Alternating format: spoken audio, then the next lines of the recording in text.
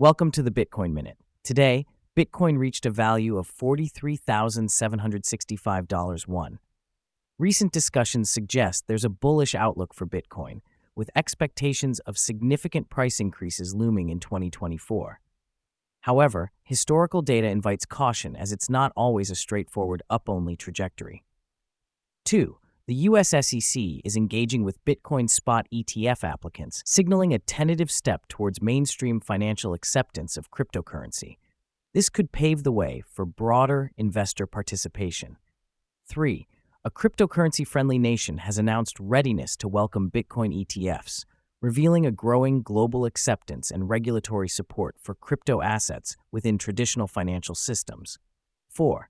In the cryptocurrency market, whales, or large asset holders, are making big moves. They've recently transferred vast sums across different cryptocurrencies, hinting at strategic positioning or potential market shifts.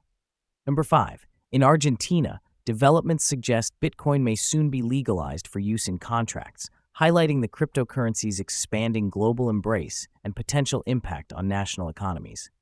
6. The gaming company Insomniac Games experienced a significant Bitcoin-related ransom hack, highlighting ongoing cybersecurity challenges within the digital asset sector. 7.